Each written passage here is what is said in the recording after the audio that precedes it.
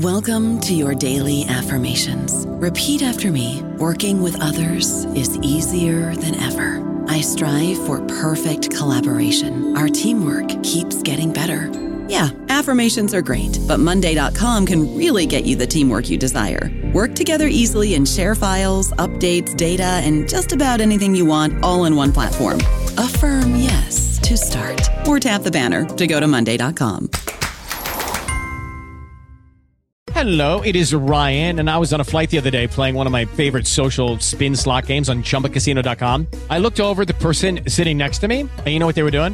They were also playing Chumba Casino. Coincidence? I think not. Everybody's loving having fun with it. Chumba Casino is home to hundreds of casino-style games that you can play for free anytime, anywhere, even at 30,000 feet. So sign up now at ChumbaCasino.com to claim your free welcome bonus. That's ChumbaCasino.com and live the Chumba life. No purchase necessary. VGW. Void where prohibited by law. See terms and conditions. 18+. Hello, everybody. This is Marshall Poe. I'm the editor of the New Books Network, and I'd like to tell you that we have a new and improved website. It has 2 new features that we think you'll love. One of them is a vastly improved search engine, so that when you type in keywords, you'll get a bunch of episodes really quick. The other is the ability to create a listener account. And in that listener account, you can save episodes for later listening. So you can create a kind of listening list. We think these features are neat, and we think you'll enjoy them. Please visit the site today.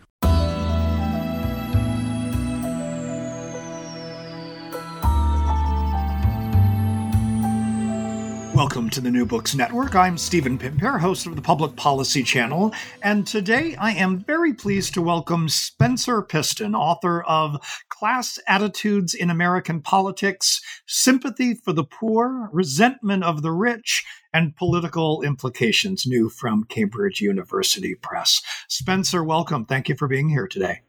Thanks for having me. So before we dive in and talk about this, I think, provocative and surprising book, I wonder if you might just tell our listeners a little bit about yourself and maybe how you came to this particular project. Sure thing. I am an assistant professor at Boston University. I've been here, this is my second year, and before that I was at Syracuse University for a couple of years, and before that I got my PhD from the University of Michigan. In 2014, I went to Grinnell College for my undergraduate degree, and I came to this project through the study of public opinion, and I was finding, as many others have found, quite a bit of evidence that when ordinary people decide which candidates to support or which policies to support, their attitudes towards social groups are very much on their minds. Attitudes about race, attitudes about gender, attitudes about religious groups, attitudes about sexual orientation. And yet there was very little research on how ordinary Americans felt about class and how their attitudes toward class groups might influence their political judgments. So this book is the result of my research project to figure out how ordinary people think about class and how that in turn shapes the policies and candidates they choose to support or oppose. Perfect. So there are, I guess, 3 big things that I would love for us to be able to talk about today. So first, I'm going to ask you simply to walk through the argument that you make. I'm then going to ask you to walk us through the evidence for that argument, in particular, because I think part of what you're arguing is, I think, so contrary to a lot of the conventional wisdom about some of these issues. And then we'll sort of work our way around maybe toward the end to trying to explain, I think, both the scholarly disconnect, right? Why have sort of folks like us not picked up on what you're arguing before, and then the political disconnect, and why is it that what you're suggesting you found isn't reflected in policy better? So let's start. Walk folks through your argument, if you would. The argument is that, contrary to what is commonly believed, substantial proportions of Americans view the poor with sympathy. Substantial proportions of Americans also view the rich with resentment. And finally, they often, though not always, bring these class group attitudes to bear on their political judgments. So sympathy for the poor and resentment of the rich are widespread, powerful forces that under predictable circumstances, though not all circumstances, shape public opinion and electoral choice. Talk a little bit about sort of that the widespread nature of that. Where do we see that playing? And you also argue that this is not relative. You argue that it is consistent over time. Can you talk about both of those things? What are the issue areas or the voting areas in which we see this pop up, and where do we see it playing up over time? Yes, absolutely. So in terms of policies first, I think it's widely known that most Americans, and especially most white Americans, have serious concerns about what is often called welfare, which is a narrow set of policies, as it's typically construed, relating to cash or cash-like benefits for able-bodied adults. And so it's absolutely true that majorities of Americans, and again, majorities of white Americans, oppose this form of welfare. But in looking at that opposition, that widespread public opposition to welfare, some folks have missed out on what public opinion data have been showing for decades about a wide range of other policies related to the social welfare state. So as a general matter, aid to the poor, aid to the homeless, the earned income tax credit, and many other programs that are designed to redistribute wealth downward are actually very popular. And public opinion scholars have known this for decades, but they haven't, I think, done as good of a job as they might have explaining why. Similarly, increased taxes on the rich are very popular and have been very popular for decades.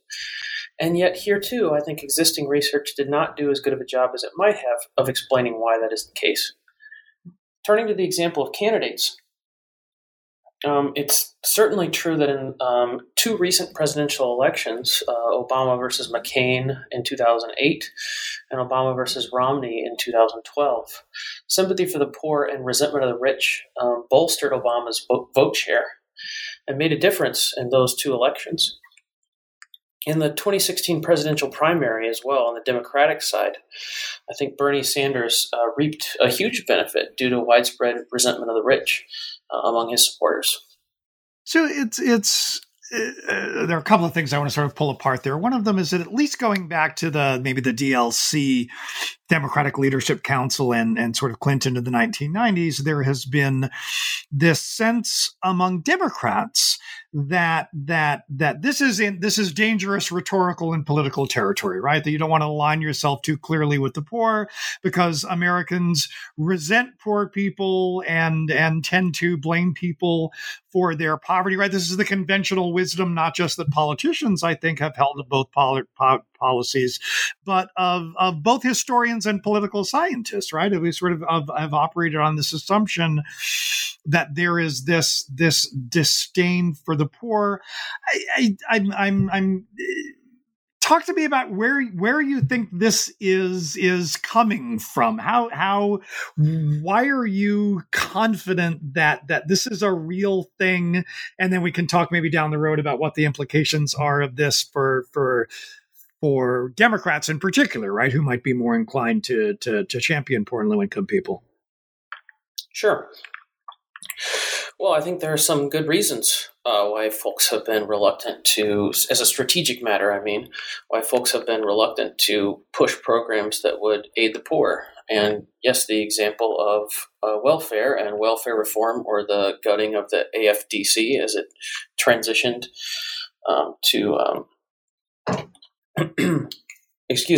as it transitioned to its next version and dramatically cut aid to poor people, and that was viewed to be a political success for Clinton. I think the problem is that folks have overinterpreted the lessons of what happened with welfare. So welfare has been extensively raced by those who have attacked it. They have associated it with Black people. It is also something that can go to able-bodied individuals. And so there, the much noted American love of hard work and desire for individual responsibility plays a role. But for many programs, for example, the Earned Income Tax Credit, well, that is a tax credit, which looks a little bit different to a lot of Americans than what we traditionally think of as government spending. And it also goes to workers who don't make very much money. So it's a very different kind of program, and one that is much more popular. Now, in terms of the evidence, yeah, go ahead. You can go ahead. I was just saying, before we turn to the evidence, because it's you mentioned there sort of this distinction between, sort of poor people and working poor people, but you argue that that's not that people unbidden will talk about sympathy for the poor and contempt for the rich, which we haven't talked about quite as much, but that people tend not to make to sort of categorize poor people in the way that often politicians do. Can you talk about that a little bit? Yes, absolutely. So one thing that I did was look at the results of surveys in which folks are asked, and these are nationally representative samples of ordinary Americans who are asked, what do you like and what do you dislike about each of the two major parties? And what do you like and what do you dislike about the main presidential candidates, which in that year, 2008, were Obama and McCain. And it's striking how often, as you say, unbidden, people bring up the poor and the rich, and they talk about them in general, writ large. They don't tend to make distinctions between the working poor and the non-working poor in these responses, or the generous rich versus the greedy rich. Those might be distinctions that are important to people in other circumstances. But when you just ask them what they think of the two major parties or the two presidential candidates, what they tend to say is they like those parties that they perceive to help the poor and take from the rich. And they like those candidates who they perceive to take from the poor, or to help the poor, and take from the rich. And so this adds up in 2008 to a big advantage for the Democrats over the Republicans. And other research by other political scientists have found something very similar. A recent book by Matt Grossman and Dave Hopkins. And so what we see is, even though in political science, very few people are making models of vote choice that include attitudes toward class groups, when we take ordinary Americans on their own terms, we see that a lot of them are bringing up class groups spontaneously. And to me, that was a big sign. This is presented early in the book. That was a big sign that we needed to do a lot more to see how people thought about these groups, the poor and the rich, and how that affected their political judgments. Is the implication of this that Democrats should be more, I don't know if aggressive is the word, more willing to talk in these class terms, ways in which we're supposedly not supposed to speak as Americans? Is there evidence here that Americans do in fact think along the lines of class, and that one party could benefit from exploiting that? Absolutely.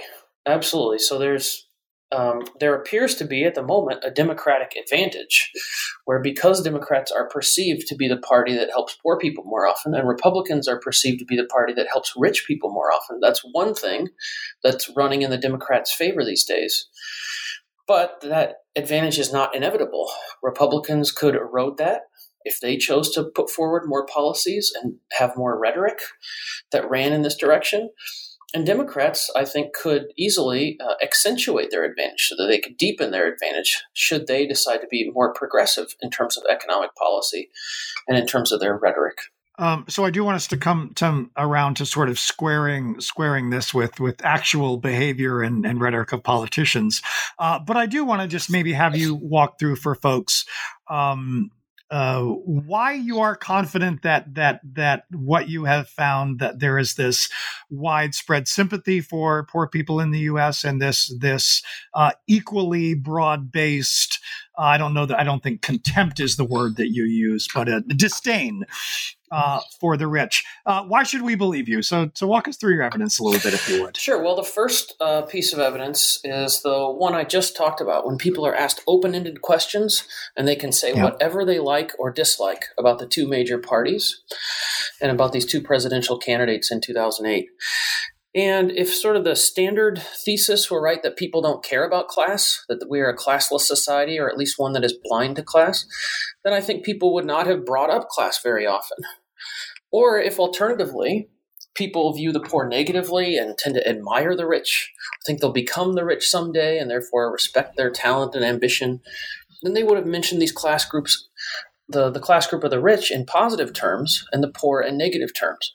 But what I found was just the opposite.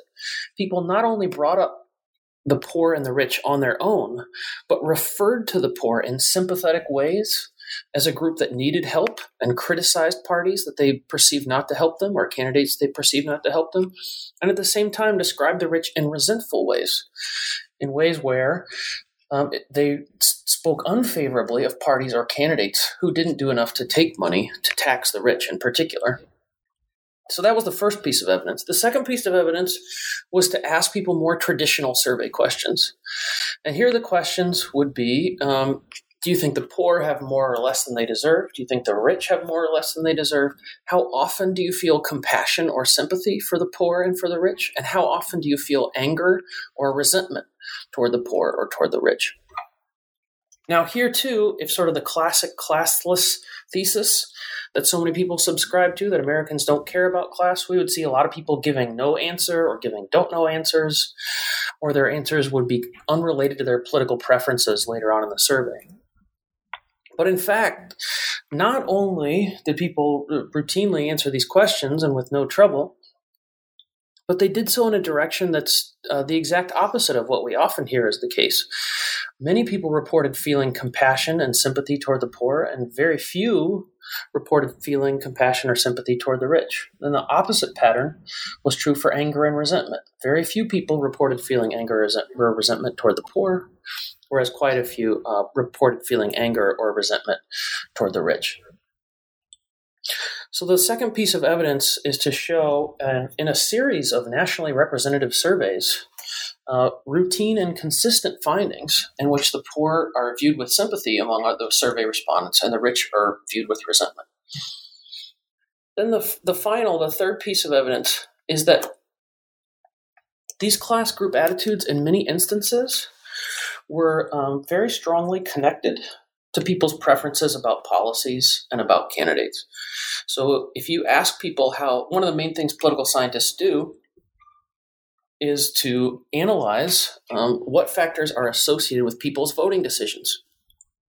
So we know, for example, it's be no surprise to folks that people who identify as Democrats tend to vote for the Democratic candidate in a presidential election, though not always. People who identify as Republicans tend to vote for the Republican candidate in a presidential election, though not always. So partisanship is one factor that we think makes a big difference in voting decisions. But as I said, it's very rare for a model of vote choice to include class group attitudes. And what this book shows is that that's been a serious omission among political scientists, where we've been missing a key factor that determines how people vote. You can predict how someone will vote and will have voted in the 2012 or 2008 presidential election pretty easily just by knowing how sympathetically they view the poor and how resentfully they view the rich. So the third piece of evidence is this tight connection I find in many instances between class group attitudes and political preferences. So what do you find, and I know this isn't your principal focus, but what do you find by way of correlation between class position and class attitude? Great question. There's actually not much of a connection at all. And I think this is part of the reason why social scientists and pundits and political analysts have been blind to the importance of class in American politics, because class position is actually not a very strong divider of vote choice, of policy positions, and even of how one feels toward class groups. So, in one sense, Americans are not very divided by class politically. They are, however, divided by their class attitudes. They're divided by how they feel about the poor people and the rich people in the United States. So given all this, I mean, I guess going back to the questions I asked earlier, why is it that sort of scholarship around poverty and attitudes, I think this pushes very much against that kind of conventional wisdom. And even if you go back to, sort of seminal histories like Michael Katz's In the Shadow of the Poorhouse, right? We've told a lot of this history sort of based on the assumption that, right, we dream up and blame down, right? That this is sort of a core of our history. So how have we got it so wrong in terms of the scholarship in history and political science? And then we'll finish up by talking about why is it the politicians don't seem to be responsive to this? Well, I think there are some very good reasons why scholars haven't been able to detect the pattern of class group attitudes that this book uncovers. One of them is that Scholarship about the United States is in the shadow of scholarship about Western Europe.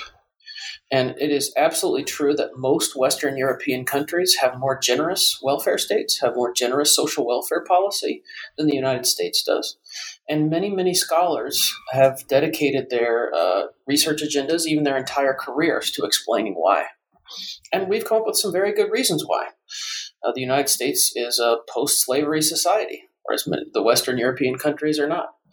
There is a culture here of individualism, of distrust of government, of the belief in economic mobility and economic opportunity. And all those factors are important reasons why the United States does not have as generous a welfare state as Western Europe. But in trying to figure out that question, in trying to figure out why the United States welfare state is not more generous, what we've sort of lost sight of is what about those people who do support more generous programs? And so if we flip the research question around and say, in a land dominated by individualism, belief in self-reliance, distrust of government, racial prejudice, why do any Americans support welfare state programs, let alone majorities of them in many, many cases? Then flipping that research question on its head a little bit is what leads this book to a very different answer. Another reason why we haven't done a good job, I think, of explaining public opinion about class is because we've been very focused on political outcomes. And by we, I mean especially political scientists, but also folks in the media. When our welfare state is not as generous as other places, it is a natural tendency to assume that, well, this is a democracy, so this must be what people want. The truth, however, is that in electoral democracies, there are many, many cases in which people do not get what they want. If the majorities of the public ruled the day, the United States government would look very different than it does right now. Atheists, for example, would be banned from teaching in public schools. Very recently, we would have been attacking North Korea. So majority opinion very often does not rule the day, and I think we just have to be cautious about inferring public opinion from political outcomes. So that I mean that's and that calls to mind sort of recent research by Marty Gillens and Larry Bartels and that whole crowd. So talk a little bit as we wind our way toward concluding here about sort of what you add to those insights into why it is there is this apparent lack of correlation between public attitudes and public preferences and public policy. How did we get here? And then maybe do you have any ideas about what we do to effectively push back against that? Sure. Yeah. Well, I'll take the first part for now. So, candidates running for office are in a tough spot. They, generally speaking, want to get support from constituents who are pretty progressive in terms of social welfare policy preferences, generally speaking, and that even applies to Republican candidates. Even just among the mass public who are Republicans, most favor government programs that would help the poor. Most view the poor with sympathy and the rich with resentment. So that's one set of incentives. They want to appeal to the constituents. But in order to run a campaign, and in order to get support while in office, they also need money. And they increasingly need money over the past few decades, and even in the past few years. And that means they have to appeal to wealthy donors. And wealthy donors have very different preferences than the mass public. They are much more likely to be conservative on economic policy preferences, and in particular, less likely to support aid to the poor, and especially less likely to support taxes on themselves. And so politicians kind of have to appease two masters, but one of them is more pliable than the other. Wealthy donors are well organized, they're very sophisticated, and they're very attentive. The mass public is not. The mass public has a lot more on its mind than the policy positions of an individual candidate. And so I call this that the politicians are trapped between a rock and a soft place. They can do a number of things to distract the public. For example, they can focus on completely different issues other than economic issues. They can confuse the public by talking about economic issues in a way that downplays their distributive consequences for class groups. So the classic example of this is the estate tax. So you can refer to it as a death tax. You think of it not in terms of taxing multi-million-dollar estates, but taxing people when they die, which is much less palatable. Or you can describe it as affecting small family farms, which it actually doesn't. It only affects multi-million-dollar estates when we're talking about the federal estate tax. But many people don't know that. And this book shows, in fact, that many people are ignorant that the estate tax only affects the wealthy. And then finally, they can just ignore the wishes of the public and hope that some other issue will come along where they can win the day. So these three strategies to confuse, distract, or ignore are what allow politicians to appease their wealthy donors while still getting the support from the public they need to win an election. How do you convince? I mean, I'm operating as someone whose sort of area is poverty and cares about the well-being of poor and low-income people in particular, and I'm frustrated by our national failure to be more responsive to those kinds of needs. And I think as a practical matter, if you're going to expect somebody to do something about that at this particular political moment, it's Democrats, not Republicans, you're going to turn to. How do you convince Democratic candidates that they do not need to be afraid of what tapping into these clear class attitudes? Yeah, if I were going to give Democrats advice, then my task would be a lot easier today than it was when I started research on this book. When I started research on this book and began to have these find this pattern in the surveys, a lot of folks said, this can't possibly be true, or politicians would be capitalizing on it. To me, this is reminiscent of the old joke about the economists where there are two walking along the road and one says, here's a $20 bill on the side of the road, and the other says, no, it can't be, or someone would have picked it up. What actually happened is that Bernie Sanders picked it up. This is a guy who had very little else going for him. He was a very obscure candidate out of Vermont, a former independent, was widely viewed as a long shot, and Hillary Clinton was the presumptive nominee. And by basing his campaign around class, he made a surprisingly deep run at the 2016 presidential primary. So I think other candidates can learn from his example. This is not to say he ran a perfect campaign or that the Democrats should have chose Sanders instead of Clinton. It's just to say that one particular strategy that he chose has been shown to be a really good one. The second thing I would say to Democratic candidates is it is very easy to get lost in your campaign bubble.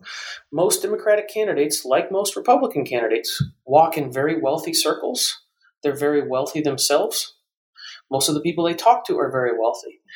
And so it's easy, even if you see a poll in front of you saying Americans X, Y, and Z support this policy that will aid the poor and tax the rich, it's easy to not believe that because you're actually not in touch on a day-to-day basis with everyday Americans. So I would encourage them, if they really want to take account of public opinion, to reach beyond the wealthy circles that they normally traverse in. You're listening to the New Books Network. We've been speaking with Spencer Piston, who is the author of Class Attitudes in American Politics, Sympathy for the Poor, Resentment of the Rich, and Political Implications, from Cambridge University Press. Spencer, what are you working on now? The next project is going to look at racial attitudes a bit more. And there is a project that I'm working on with Ashley Jardina at Duke University, which is a much less optimistic project. This project gets at the disturbing phenomenon of white people who dehumanize Black folks, and especially dehumanize Black people in an animalistic form.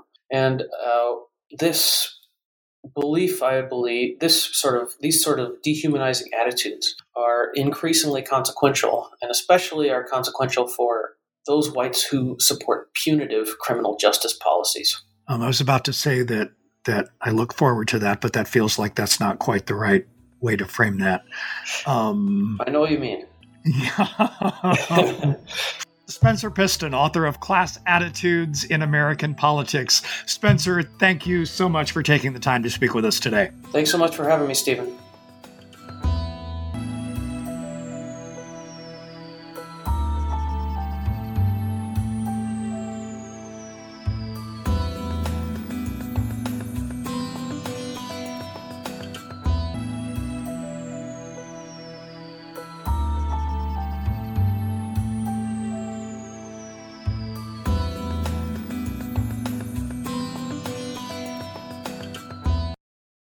Hey guys, it is Ryan. I'm not sure if you know this about me, but I'm a bit of a fun fanatic when I can. I like to work, but I like fun too. It's a thing. And now the truth is out there. I can tell you about my favorite place to have fun. Chumba Casino. They have hundreds of social casino style games to choose from with new games released each week. You can play for free anytime, anywhere. And each day brings a new chance to collect daily bonuses. So join me in the fun. Sign up now at ChumbaCasino.com. No purchase necessary. VGW Group. Void where prohibited by law. See terms and conditions. 18+.